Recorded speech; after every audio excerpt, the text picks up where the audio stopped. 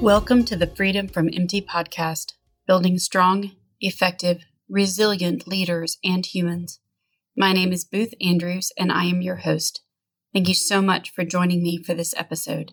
One of the questions I ask my clients as we work to recalibrate their lives to more closely align with their well-being, which includes aligning with your values and your purpose, is this: what do you not want to miss?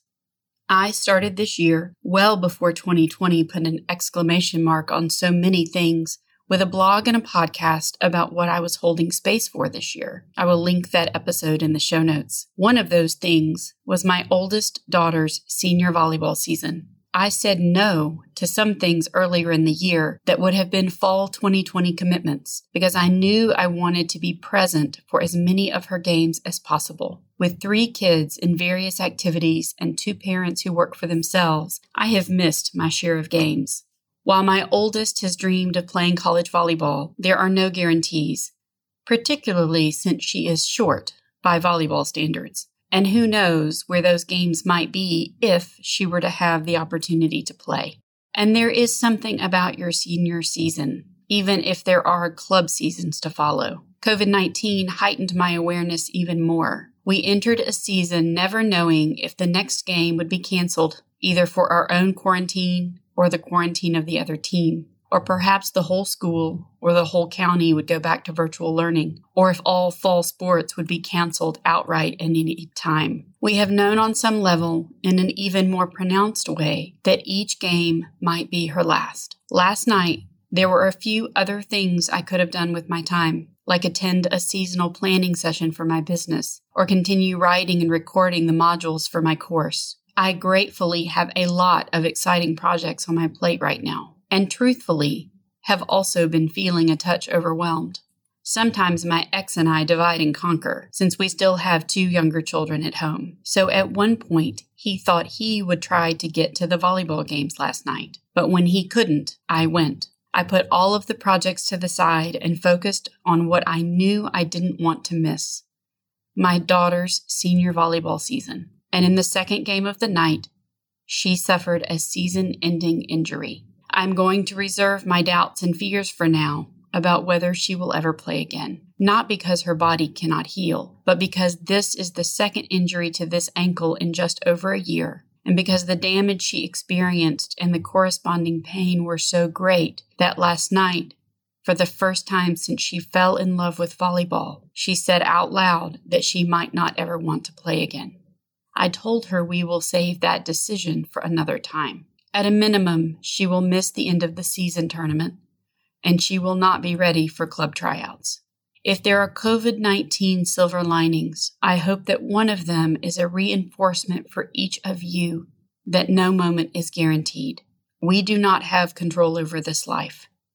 We have inputs, but not control. I am heartbroken for my daughter. I am unbelievably grateful that I was there for her when they carried her off the court, and when they loaded her into the back of my car, and when I drove her 30 minutes back to the hospital, and as I sat with her for 4 hours in the emergency room. And I was gifted, too, with seeing her hit some absolutely beautiful shots earlier in the night. What do you not want to miss?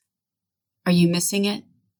Are the stress and anxiety and competing demands and the definitions of success and worth and performance clouding your brain and overwhelming you so much that you cannot see clearly or give yourself permission to step away and say no so that you can show up for the things that matter most?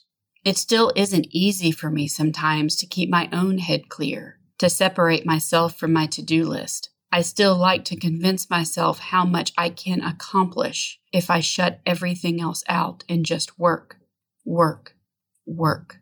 But my level of awareness and intentionality about how I spend my time has grown multifold over the last 5 years. I didn't make every volleyball game this season, but I didn't miss many.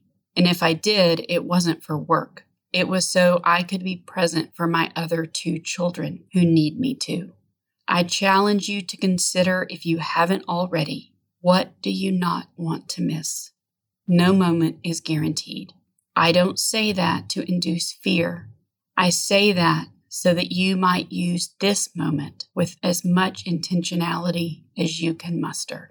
There's the old adage about the fact that when we look back on our lives at the end, no one is going to care if that project was late, or if we had to reschedule the meeting, or if we didn't get that title we wanted, or if we didn't check everything off our to-do list. We will wish for more time with the ones we love. We will wonder what impact we had on the people in our lives or on the world, if we will be remembered, what legacy we are leaving behind. I hope you will give yourself permission to discover what you don't want to miss, and then don't miss it. Thank you for listening today. And if you haven't already, please hit subscribe and remember to rate this podcast on iTunes or wherever you listen to podcasts. For updates on the course creation and when the course will be released, you can go to my website and opt into my email newsletter for updates. I look forward to being back with you next time.